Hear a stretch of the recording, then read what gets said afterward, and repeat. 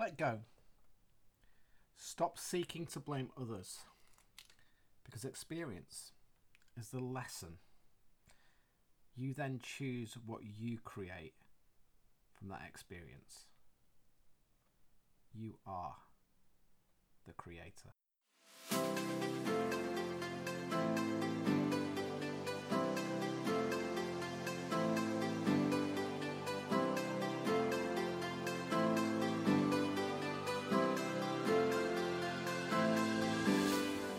Welcome to the Talking Minds podcast. Come join us as we chat about a whole host of mindset-related issues, giving you both the male and female perspective. Don't miss out on the exciting interviews we'll be conducting with some truly inspirational guests. My name's Marcus Matthews, and I'm a rapid transformational therapist whose quest is to transform people's minds to reach their own personal greatness. My name is Tracy Carroll. I am a rapid transformational therapy practitioner, and my mission is to end the stigma surrounding mental health issues and show people they no longer need to suffer in silence.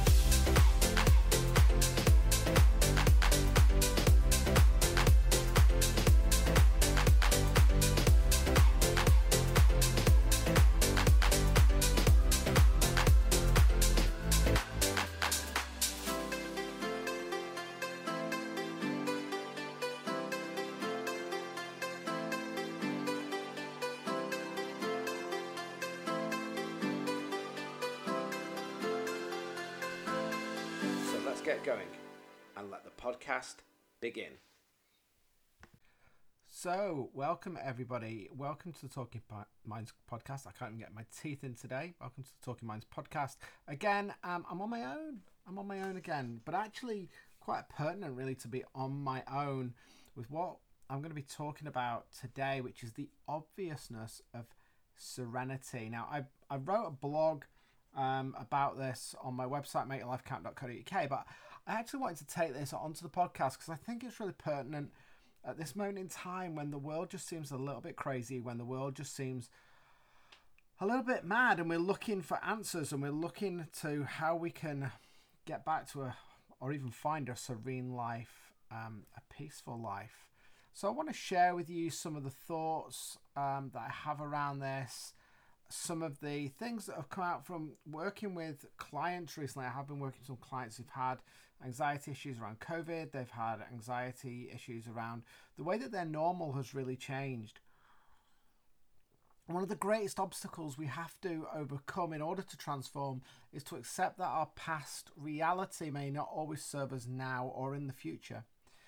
And we tend to cling on to what we know, like a child clinging on to a parent. You know, in that scary or difficult situation as a child, you go to your parents to seek solace, to seek peace, to seek serenity, to feel loved, to feel calm. This analogy embodies the very core of why we act and react in the way that we do. You know, for those who've worked with me, you'll know that very much what we do is about recognizing and empowering that inner child. But I want to take that to a new level, really, and maybe just reframe the inner child. You may have heard a lot about the inner child from various different things that you might have read, or you might see it might be the first time you're hearing about the inner child. But the inner child is really that voice, you know, that voice inside you, that thing, the real you, not the body of who you are, that voice inside you, the one that tells you, you know, I feel fear, I feel anxious. It's the voice that really does connect with the feelings. And the thoughts and feelings really are not ours. I mention this a lot to my clients, that they're not ours. They're created by your experiences and the feelings of the past. So when we have that awareness, we can start to let go of things, you know, especially in our physical lives. A lot of feelings are like stabilizers on a bike, or the need for our parents to feed us food. When we were younger, when we were first riding a bike, we needed those stabilizers. We needed that, and our parents were there to feed us. And as we grow up, we start to gain our independence. But many things, feelings, which are more emotional, which are more non-physical, our needs for acceptance, love, freedom, peace, serenity, are very much anchored in feelings, and we often seek to find things from others to create that connection, that validation, and even really to drive our purpose. But if we can't find that thing that we need to give us that security, I guess, that serenity, we look to other things that will replace that. We're looking outwardly for that serenity. We're looking outwardly to find the thing that will feed that addiction. And what underlies a lot of any addiction or any feeling is the feeling to feel safe. It's never about the thing, but about the feeling that the thing gives us. However short-lived, we seek a feeling, not the thing itself, yet we're taught that things will bring us serenity. And why is that? Well, let's look at the way that the television and our media is working at the moment. COVID is kind of the big brand thing at the moment. And why is it that people are having to change? They're having to change to survive. So if we take McDonald's, I don't know why McDonald's, but if we take McDonald's, if they didn't sell burgers, more likely they would be broke. If they didn't adapt and change and all they did was sell burgers, they become broke. Millions of people would lose their jobs. Shareholders would lose their money, and maybe if they've not got their investments, their homes. So they will have this big fall. And the pandemic certainly is showing us that we've had such a drastic change that, some people are not surviving well, and we hold on to these things like a baby holding on to its parent for security. And when that parental thing has been taken away, that is when the fear sets in. And this is why this pandemic is so dangerous. It's not the virus. The virus is a thing. It is the thought of what the thing, the virus, can take away from us, our freedom. And once you can accept that you can lose everything, even your physical life, that may be hard to kind of comprehend, but even if you can accept that one day you will die and you don't know where that is, and that everything will be okay. And when you accept that actually your body was never yours in the first place, whatever you've got was never yours in the first place, and this pain and hurt is actually an indicator, however painful, if you accept that fact, accept that you will be okay, then, and only then, can you find true peace. So let me give you a bit of an analogy about how powerful our words are and the way in which we can put something on this, okay, which is not a thing in regards to something we buy. Let's have a look at something we have. So just think of this phrase, my hand. We'd all say, if you've got hands, you'd say, it's my hand, it's my hands, it's my head, it's my leg. But you are not your hand. It is yours, like an iPad or a Prada handbag, a car, a house. Your hand is a tool. It's something that you use. It is not you. It's not your soul. It's not your spirit. It's not the essence of you. It's not the energy. It's not the thing that is inside you, the thing that talks to you, the thing that you have a conversation with. And we all do it, so don't lie. Yet the seeking, the thing we want, does not bring us the feeling we require.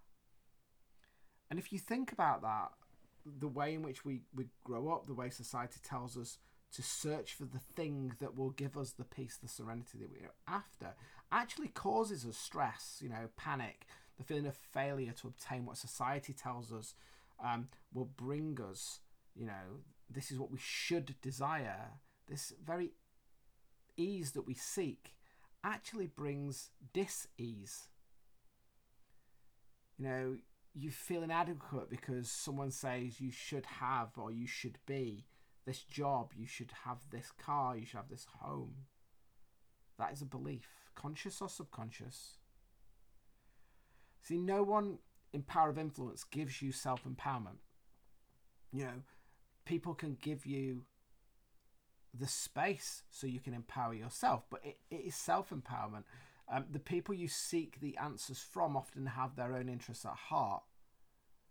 So even if you have an amazing boss who is really empowering, the reason why they're really empowering you is because they seek that, they know that by empowering you, it will empower them. So they are actually giving to themselves by giving to you.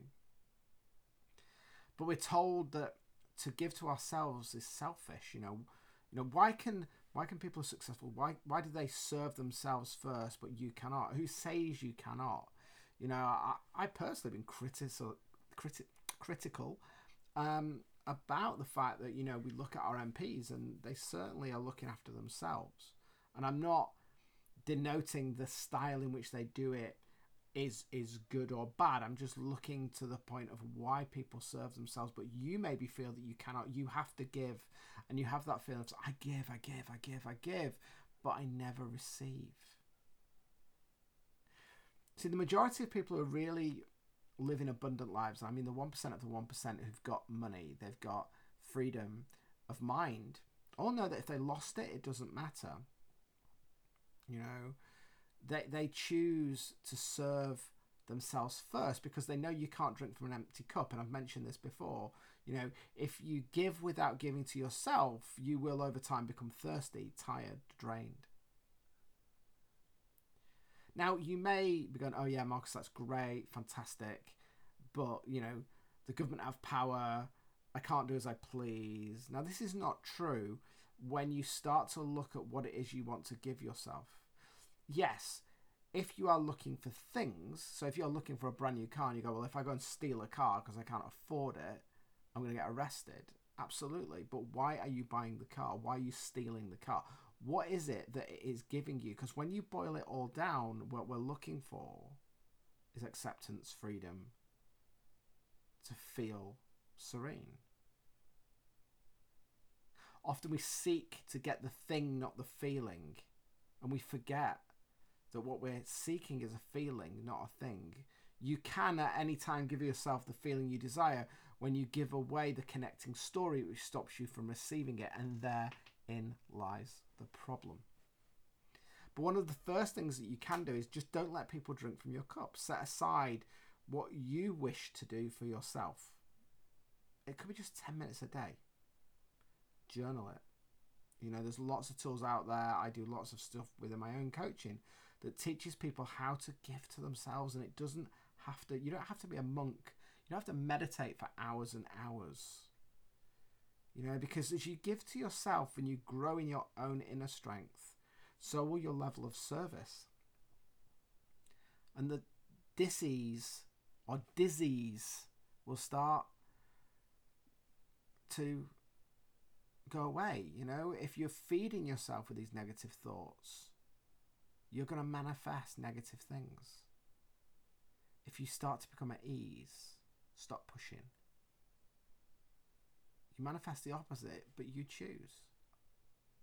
See, no vaccine will bring you serenity. No pill will take away pain because you're treating a feeling with a thing.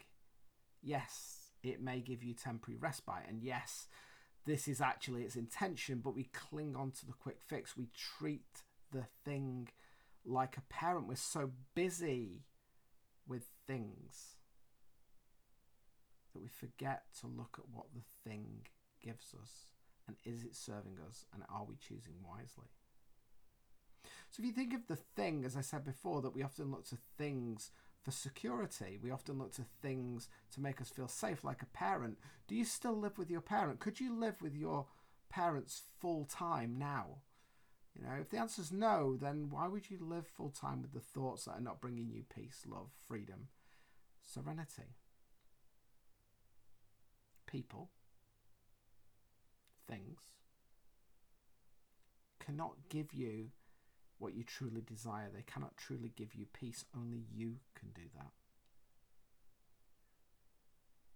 I've spoken to many prospective clients about giving up smoking, and it's really interesting. It's one of the reasons that's kind of pushed me towards maybe writing this, that people will often say that they continue to smoke, well, even though they know it's bad for them, although they know that they shouldn't do it. It gives them that temporary fix, but at the same time they scoff at paying for the knowledge and experience which will give them actually the thing that they want, which is the freedom. The freedom to break free. But for some reason, knowledge is not deemed as being of importance. The knowledge which you possess inside you is free. You just need to know how to get to it. But you refuse to seek the actual thing which will give you the thing you desire most: peace, freedom, serenity. When you pay for knowledge, you pay for knowing, for energy. When you pay for the thing you want that is an energetic feeling, it's absolutely no different to, say, paying for electricity to power your TV. You don't get to keep the electricity. The electricity flows in and out. You accept it. That without it, the thing will not work.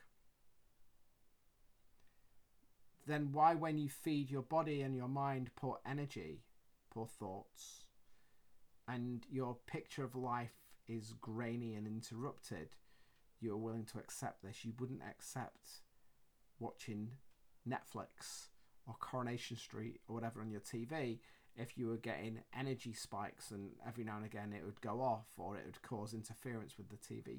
You wouldn't have it. You get an engineer in to fix that energy flow problem, but you don't choose to do that within your life. The COVID-19 pandemic is absolutely a case in point. Now, I'm not going to discuss the merits of how this has been handled, but just look at how the media and the governments are tackling the outbreak by repression and shutting down. The disease and the way it's handled is causing further dis-ease. Now, yes, there's lots of celebrities on TV, there's lots of things in the press saying, exercise more, do this, do that. And their advice is relevant on what to do and how to do it, but nothing about why. Why is it that some people are coping, some people are thriving whilst others are suffering? And I don't mean by having COVID, but maybe the thought of getting it, the feeling of isolation, the changing what is familiar. Why are some okay and others not? The fact is, you are God. You are the creator.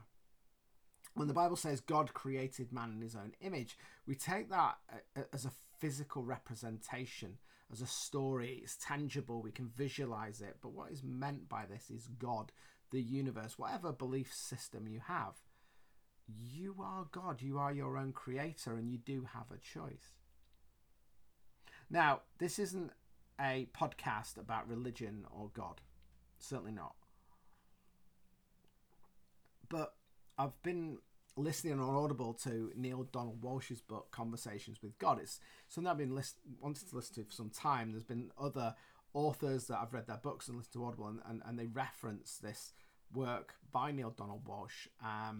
And I must admit, at first I was like, is it about God? Is it about this? But it is an amazing book, and I would recommend you go and read it or listen to it on Audible. But God explains that to first experience love, you must experience loneliness. To experience joy, you must experience pain. If you don't experience the opposite of what it is you desire, then you have nothing to compare it of. You cannot have an experience. The question to why God makes things happen, which is a question that we all ask, and I've certainly asked that, if God is all powerful, why does he create war, hate? And I'm going to paraphrase this from the book, but God answers by saying, I created you in my image. I do not control you. I have given you the choice. I have offered you only the experience, and I, God, the universe, gave you choice to choose which feelings you create within you. I have created you in my image. Therefore, you are God. You are the creator. I'm just going to repeat that. I have offered you only the experience, and I, God, the universe, gave you choice to choose which feelings you create within you.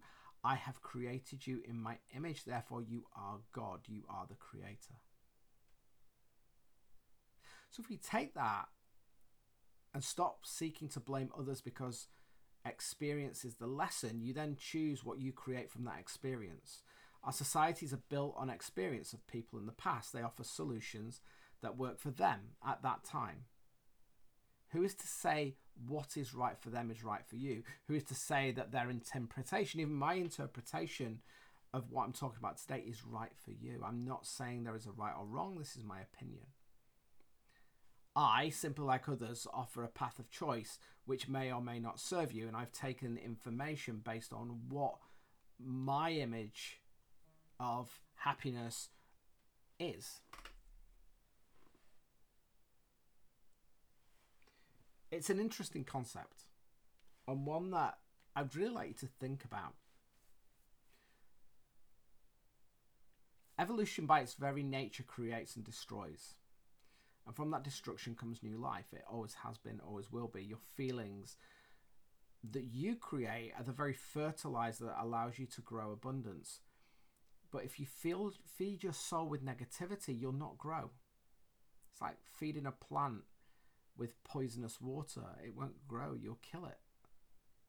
And if you seek just to trim down the weeds that grow in your life, you will only create a temporary reality. By seeking the root cause and changing how you create your reality and how you feed that reality is absolutely the key. Recently, I asked a number of people on Facebook if they would trust the advice from a person who has had experience, something personal that's happened to them, they've come out the other side, anxiety, PTSD, and overcome it, over a medic, a doctor who has merely studied it but has never truly experienced it. So they have come across a lot of people with said symptoms, and they have a methodology to work to, but have never truly experienced what that person's gone through. And interestingly, 2/3 said they would speak to someone who had been through it and come out the other side. Now, conversely, the medics stated it was irresponsible and people should seek medical advice always. So why is that? Well, they've followed a path that gives them status, ego, and they've been told this is how it is. They cling on to this thought because the inner child is hurt, and they seek solace from what they know. Their safety, comfort, their parent of knowledge of academia who surely can't be wrong.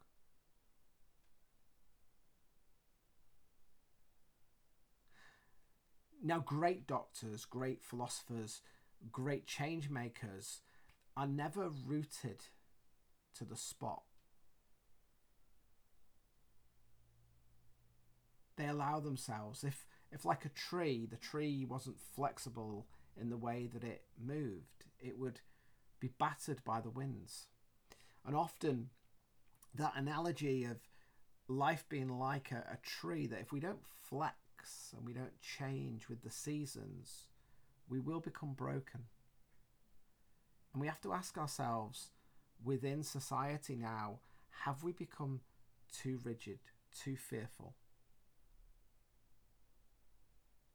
Now, I've never stated which is the right thing to do. It's about choice, just invokes a question. But it was interesting, the defensiveness when I do this, when I ask these questions and seek to change things, to look at a problem differently, how people need to feel to defend themselves. And I know I certainly used to do, and it's something that I'm very aware of. But we've been defending our family honour, our ideas, our religions. Most wars have been founded on the interpretation of God's word. God's word, the government's word, must not be questioned, or there will be consequences. These are the words of God. But if we are God, they are man's words. We have created them. In Neale Donald Walsch's book, God did not create the devil did not create evil. Man created evil in God's name because we are God. We are the creator, because God, the universe, made it so. But acceptance of this is hard. It's unfamiliar, so we deflect. We create images and stories to escape the truth that we are the creator. The answers to why you need connection do not reside outside of you. They reside inside of you. The need of that inner child, of the inner God, has the answers. You just need to stop and listen. You already have the answers, but we are so preoccupied in listening to other person's God, not our own. And then we criticize when it all goes wrong. Now, I'm a massive fan of Bob Proctor. For those of you who don't know who Bob Proctor is, he was kind of the main person in the film The Secret. Bob's been working in this field for a long time, and actually my own coach, Joe Bullock, worked with Bob directly, and I've done some stuff in some of Bob's groups as well. And you could say that he is a god amongst men. And I took a piece from his website, which is proctorgallagherinstitute.com, and it was about a book that he was given in 1972, and it's called As a Man Thinketh, and it's by an author called James Allen, first published in 1902, and it talks about some seemingly simple techniques that are presented to empower and strengthen your character. And in the final chapter of the book, it's called Serenity. So I'm going to read this to you. So these aren't my words. These are James Allen's words from the book, for the final chapter, Serenity. Calmness of mind is one of the beautiful jewels of wisdom. It is the result of long and patient effort in self-control. Its presence is an indication of ripened experience and of a more than ordinary knowledge of the laws and operations of thought. A man becomes calm in the measure that he understands himself as a thought-evolved being, for such knowledge necessitates the understanding of others as the result of thought. And as he develops a right understanding and sees more and more clearly the internal relations of things by the action of cause and effect, he ceases to fuss and fume and worry and grieve, and remains poised, steadfast, serene. The calm man, having learned how to govern himself, knows how to adapt himself to others, and they in turn reverence in his spiritual strength and feel that they can learn from him and rely upon him. The more tranquil a man becomes, the greater is his success, his influence, his power to be good. Even the ordinary trader will find his business prosper and increase as he develops a greater self-control and equanimity.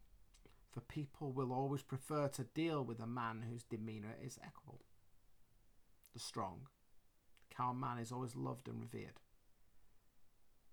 He is like shape-giving tree in a thirsty land, or a sheltered rock in a storm, who does not love a tranquil heart, a sweet-tempered, balanced life.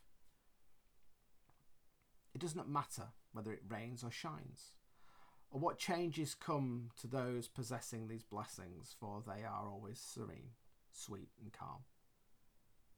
That exquisite poise of character, which we will call serenity, is the last lesson of culture. It is the flowering of life, the fruitage of the soul.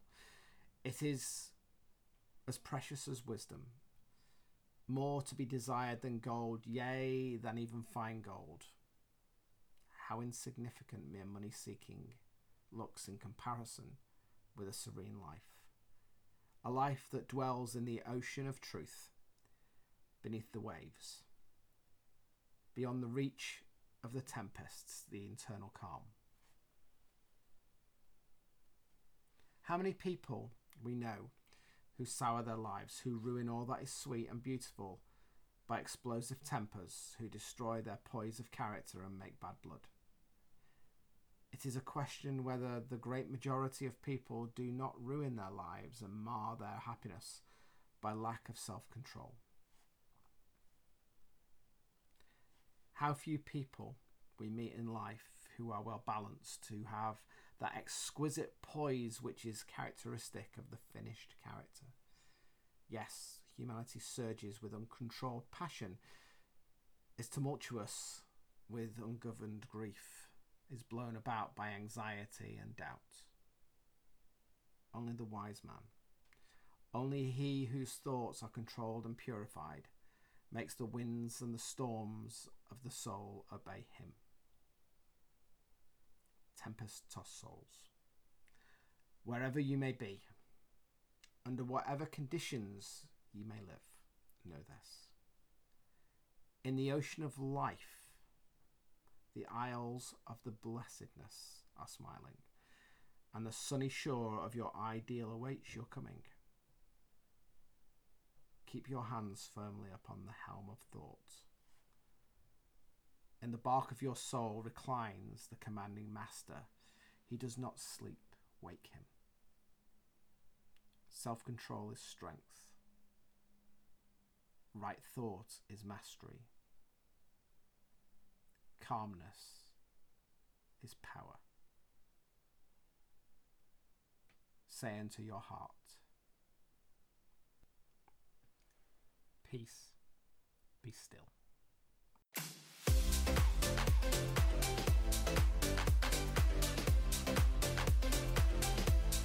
If you enjoyed today's podcast, why don't you come and join us at facebook.com/talking_minds. And don't forget to give us a little like. Thanks very much for listening. See you soon.